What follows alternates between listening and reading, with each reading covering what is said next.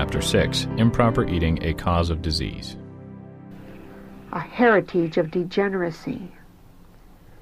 Man came from the hand of his Creator, perfect in organization and beautiful in form. The fact that he has for 6,000 years withstood the ever-increasing weight of disease and crime is conclusive proof of the power of endurance with which he was first endowed. And although the antediluvians generally gave themselves up to sin without restraint, it was more than 2,000 years before the violation of natural law was sensibly felt. Had Adam originally possessed no greater physical power than men now have, the race would ere this have become extinct. Through the successive generations since the fall, the tendency has been continually downward. Disease has been transmitted from parents to children, generation after generation. Even infants in the cradle suffer from afflictions caused by the sins of their parents. Moses, the first historian, gives quite a definite account of social and individual life in the early days of the world's history. But we find no record that an infant was born blind, deaf, crippled, or imbecile. Not an instance is recorded of a natural death in infancy, childhood, or early manhood. Obituary notices in the book of Genesis run thus: "And all the days that Adam lived were 930 years, and he died. And all the days of Seth were 912 years, and he died." Concerning others, the record states, "He died in a good old age, an old man, and full of years." It was so rare for a son to die before his father that such an occurrence was considered worthy of record. Haran died before his father Terah. The patriarchs from Adam to Noah, with few exceptions, lived nearly 1,000 years. Since then, the average length of life has been decreasing. At the time of Christ's first advent, the race had already so degenerated that not only the old, but the middle-aged and the young were brought from every city to the Savior to be healed of their diseases. Many labored under a weight of misery inexpressible. The violation of physical law, with its consequent suffering and premature death, has so long prevailed that these results are regarded as the appointed lot of humanity. But God did not create the race in such a feeble condition. This state of things is not the work of providence, but of man. It has been brought about by wrong habits, by violating the laws that God has made to govern man's existence. A continual transgression of nature's laws is a continual transgression of the law of God. Had men always been obedient to the law of the 10 Commandments, carrying out in their lives the principles of those precepts, the curse of disease now flooding the world would not exist. "Know ye not that your body is the temple of the Holy Ghost which is in you, which ye have of God, and ye are not your own? For ye are bought with a price. Therefore glorify God in your body and in your spirit, which are God's." End of quote. When men take any course which needlessly expends their vitality or beclouds their intellect, they sin against God. They do not glorify Him in their body and spirit, which are His. Yet, despite the insult which man has offered Him, God's love is still extended to the race, and He permits light to shine, enabling man to see that in order to live a perfect life, he must obey the natural laws which govern his being. How important, then, that man should walk in this light, exercising all his powers, both of body and mind, to the glory of God. We are in a world that is opposed to righteousness or purity of character, and especially to growth in grace. Wherever we look, we see defilement and corruption, deformity and sin. How opposed is all this to the work that must be accomplished in us just previous to receiving the gift of immortality. God's elect must stand untainted amid the corruptions teeming around them in these last days. Their bodies must be made holy, their spirits pure. If this work is to be accomplished, it must be undertaken at once, earnestly and understandingly. The Spirit of God should have perfect control, influencing every action. Men have polluted the soul temple, and God calls upon them to awake and to strive with all their might to win back their God-given manhood. Nothing but the grace of God can convict and convert the heart. From Him alone can the slaves of custom obtain power to break the shackles that bind them. It is impossible for a man to present his body a living sacrifice, holy, acceptable to God, while continuing to indulge habits that are depriving him of physical, mental, and moral vigor. Again, the apostle says, "Be not conformed to this world, but be ye transformed by the renewing of your mind, that ye may prove what is that good and acceptable and perfect will of God." End of quote. Willing ignorance of the laws of life.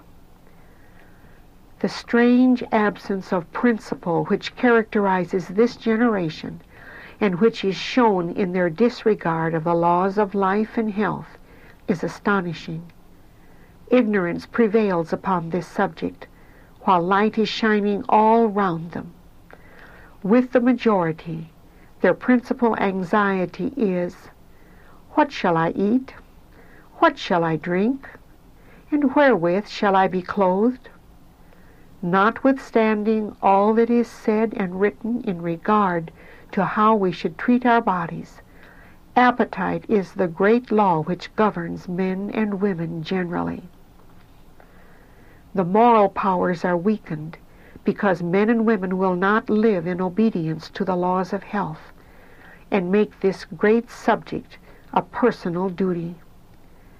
Parents bequeath to their offspring their own perverted habits, and loathsome diseases corrupt the blood and enervate the brain. The majority of men and women remain in ignorance of the laws of their being, and indulge appetite and passion at the expense of intellect and morals, and seem willing to remain in ignorance of the result of their violation of nature's laws.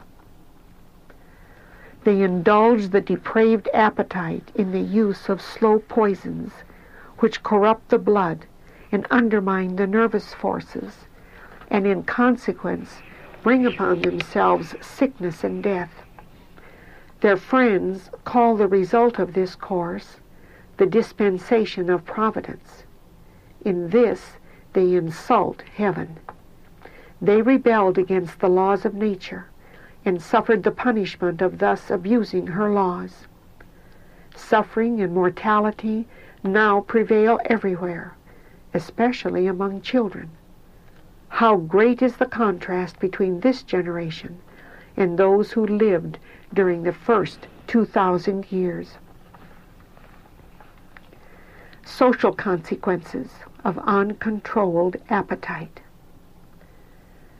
Against every transgression of the laws of life, nature will utter her protest. She bears abuse as long as she can, But finally the retribution comes, and it falls upon the mental as well as the physical powers. Nor does it end with the transgressor. The effects of his indulgence are seen in his offspring, and thus the evil is passed down from generation to generation. The youth of today are a sure index to the future of society, and as we view them, what can we hope for that future? The majority are fond of amusement and averse to work. They lack moral courage to deny self and to respond to the claims of duty. They have but little self-control and become excited and angry on the slightest occasion. Very many in every age and station of life are without principle or conscience, and with their idle spendthrift habits they are rushing into vice and are corrupting society until our world is becoming a second Sodom. If the appetites and passions were under the control of reason and religion, society would present a widely different aspect. God never designed that the present woeful condition of things should exist. It has been brought about through the gross violation of nature's laws. Violated laws, natural and spiritual. To many of the afflicted ones who received healing, Christ said, "Sin no more, lest a worse thing come unto thee." Thus he taught that disease is the result of violating God's laws, both natural and spiritual. The great misery in the world would not exist did men but live in harmony with the Creator's plan. Christ had been the guide and teacher of ancient Israel, and he taught them that health is the reward of obedience to the laws of God. The great physician who healed the sick in Palestine had spoken to his people from the pillar of cloud, telling them what they must do and what God would do for them. "If thou wilt diligently hearken to the voice of the Lord thy God," he said, "and wilt do that which is right in his sight, and wilt give ear to his commandments, and keep all his statutes, I will put none of these diseases upon thee, which I have brought upon the Egyptians. For I am the Lord that healeth thee." End of quote.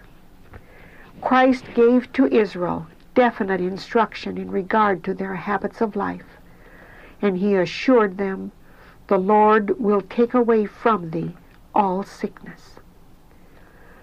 When they fulfilled the conditions, the promise was verified to them.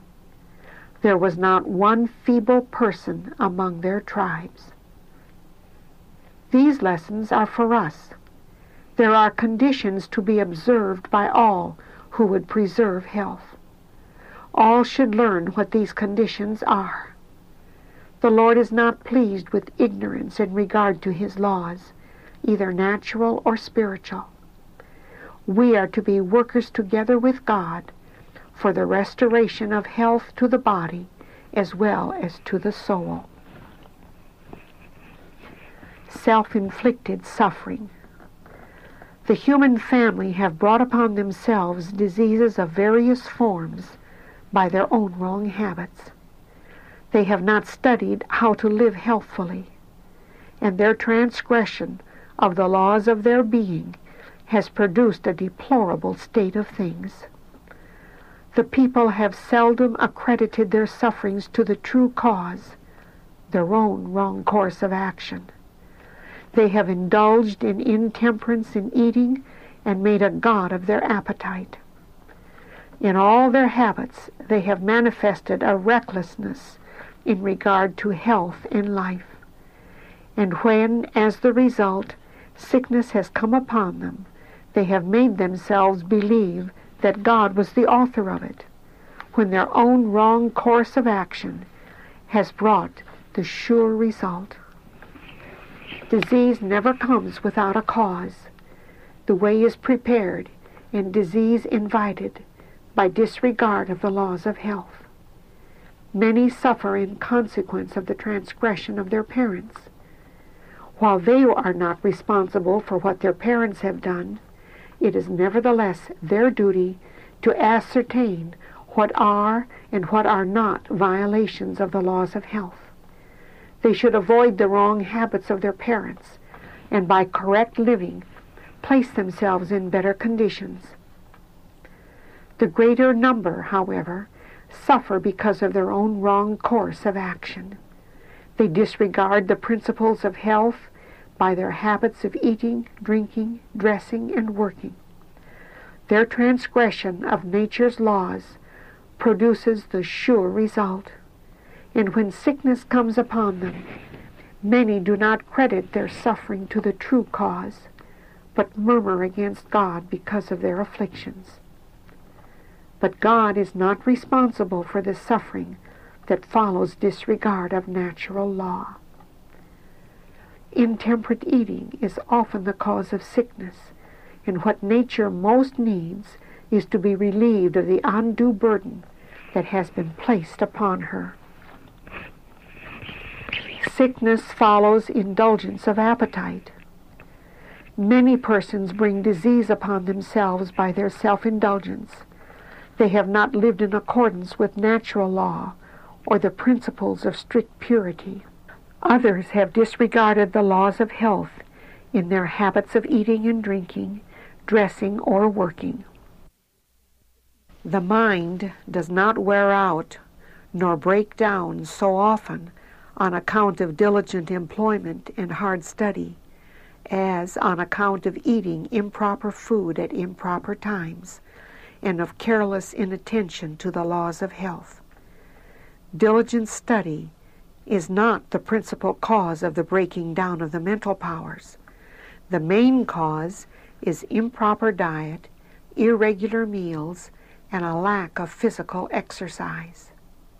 Irregular hours for eating and sleeping sap the brain forces.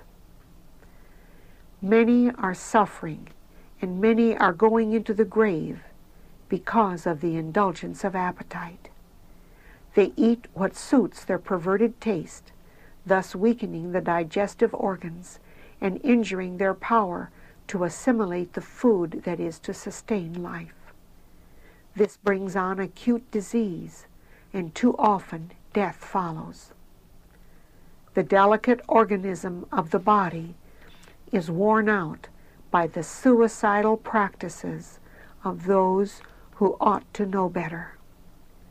The churches should be staunch and true to the light which God has given. Each member should work intelligently to put away from his life practice every perverted appetite. Preparing the way for drunkenness. Often intemperance begins in the home. By the use of rich, unhealthful food, the digestive organs are weakened, and a desire is created for food that is still more stimulating. Thus, the appetite is educated to crave continually something stronger. The demand for stimulants becomes more frequent and more difficult to resist. The system becomes more or less filled with poison, and the more debilitated it becomes, the greater is the desire for these things. One step in the wrong direction prepares the way for another. Many who would not be guilty of placing on their table wine or liquor of any kind will load their table with food which creates such a thirst for strong drink that to resist the temptation is almost impossible. Wrong habits of eating and drinking destroy the health and prepare the way for drunkenness. Diseased liver through wrong diet. Last Sabbath, as I was speaking, your pale faces rose distinctly before me, as I had been shown them. I saw your condition of health and the ailments you have suffered under so long. I was shown that you have not lived healthfully.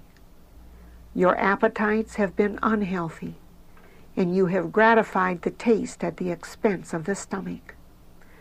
You have taken into your stomachs articles which it is impossible to convert into good blood. This has laid a heavy tax on the liver, for the reason that the digestive organs are deranged. You both have diseased livers. The health reform would be a great benefit to you both if you would strictly carry it out. This you have failed to do.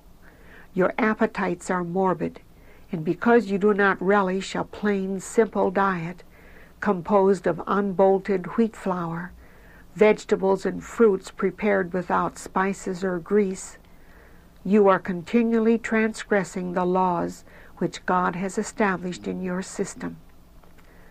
While you do this, you must suffer the penalty. For to every transgression is affixed a penalty. Yet you wonder at your continued poor health. Be assured that God will not work a miracle to save you from the result of your own course of action. Rich food and fevers. There is no treatment which can relieve you of your present difficulties while you eat and drink as you do. You can do that for yourselves which the most experienced physician can never do. Regulate your diet. In order to gratify the taste, you frequently place a severe tax upon your digestive organs by receiving into the stomach food which is not the most healthful, and at times in immoderate quantities. This wearies the stomach and unfits it for the reception of even the most healthful foods. You keep your stomachs constantly debilitated because of your wrong habits of eating. Your food is made too rich. It is not prepared in a simple, natural manner, but is totally unfitted for the stomach when you have prepared it to suit your taste. Nature is burdened and endeavors to resist your efforts to cripple her. Chills and fevers are the result of those attempts to rid herself of the burden you lay upon her. You have to suffer the penalty of nature's violated laws. God has established laws in your system which you cannot violate without suffering the punishment. You have consulted taste without reference to health. You have made some changes, but have merely taken the first steps in reformed diet. God requires of us temperance in all things. Quote, "Whether therefore ye eat or drink, or whatsoever ye do, do all to the glory of God." Blaming providence. Of all the families I am acquainted with, none need the benefit of the health reform more than yours. You groan under pains and prostrations which you cannot account for, and you try to submit with as good a grace as you can, thinking affliction is your lot, and providence has thus ordained it. If you could have your eyes opened and could see the steps taken in your lifetime to walk right into your present condition of poor health, you would be astonished at your blindness in not seeing the real state of the case before. You have created unnatural appetites and do not derive half that enjoyment from your food which you would if you had not used your appetites wrongfully. You have perverted nature and have been suffering the consequences, and painful has it been. The price of a good meal. Nature bears abuse as long as she can without resisting. Then she arouses and makes a mighty effort to rid herself of the encumbrances and evil treatment she has suffered. Then come headache, chills, fevers, nervousness, paralysis, and other evils too numerous to mention. A wrong course of eating or drinking destroys health, and with it the sweetness of life. Oh, how many times have you purchased what you called a good meal at the expense of a fevered system, loss of appetite, and loss of sleep? Inability to enjoy food, a sleepless night, hours of suffering, all for a meal in which taste was gratified. Thousands have indulged their perverted appetites, have eaten a good meal, as they called it, and as the result have brought on a fever or some other acute disease and certain death. That was enjoyment purchased at immense cost. Yet many have done this, and these self-murderers have been eulogized by their friends and the minister and carried directly to heaven at their death. What a thought! Gluttons in heaven. No, no, such will never enter the pearly gates of the golden city of God. Such will never be exalted to the right hand of Jesus, the precious Savior, the suffering man of Calvary, whose life was one of constant self-denial and sacrifice. There is a place appointed for all such among the unworthy, who can have no part in the better life, the immortal inheritance. Effect of improper eating upon the disposition. Many spoil their dispositions by eating improperly. We should be just as careful to learn the lessons of health reform as we are to have our studies perfectly prepared, for the habits that we adopt in this direction are helping to form our characters for the future life. It is possible for one to spoil his spiritual experience by an ill use of the stomach. Appeals for reform. Where wrong habits of diet have been indulged, there should be no delay in reform. When dyspepsia has resulted from the abuse of the stomach, efforts should be made carefully to preserve the remaining strength of the vital forces by removing every overtaxing burden. The stomach may never entirely recover health after long abuse, but a proper course of diet will save further debility, and many will recover more or less fully. It is not easy to prescribe rules that will meet every case, but with attention to right principles in eating, great reforms may be made, and the cook need not be continually toiling to tempt the appetite. Abstemiousness in diet is rewarded with mental and moral vigor. It also aids in the control of the passions. Those foods should be chosen that best supply the elements needed for building up the body. In this choice, appetite is not a safe guide. Through wrong habits of eating, the appetite has become perverted. Often, it demands food that impairs health and causes weakness instead of strength. We cannot safely be guided by the customs of society.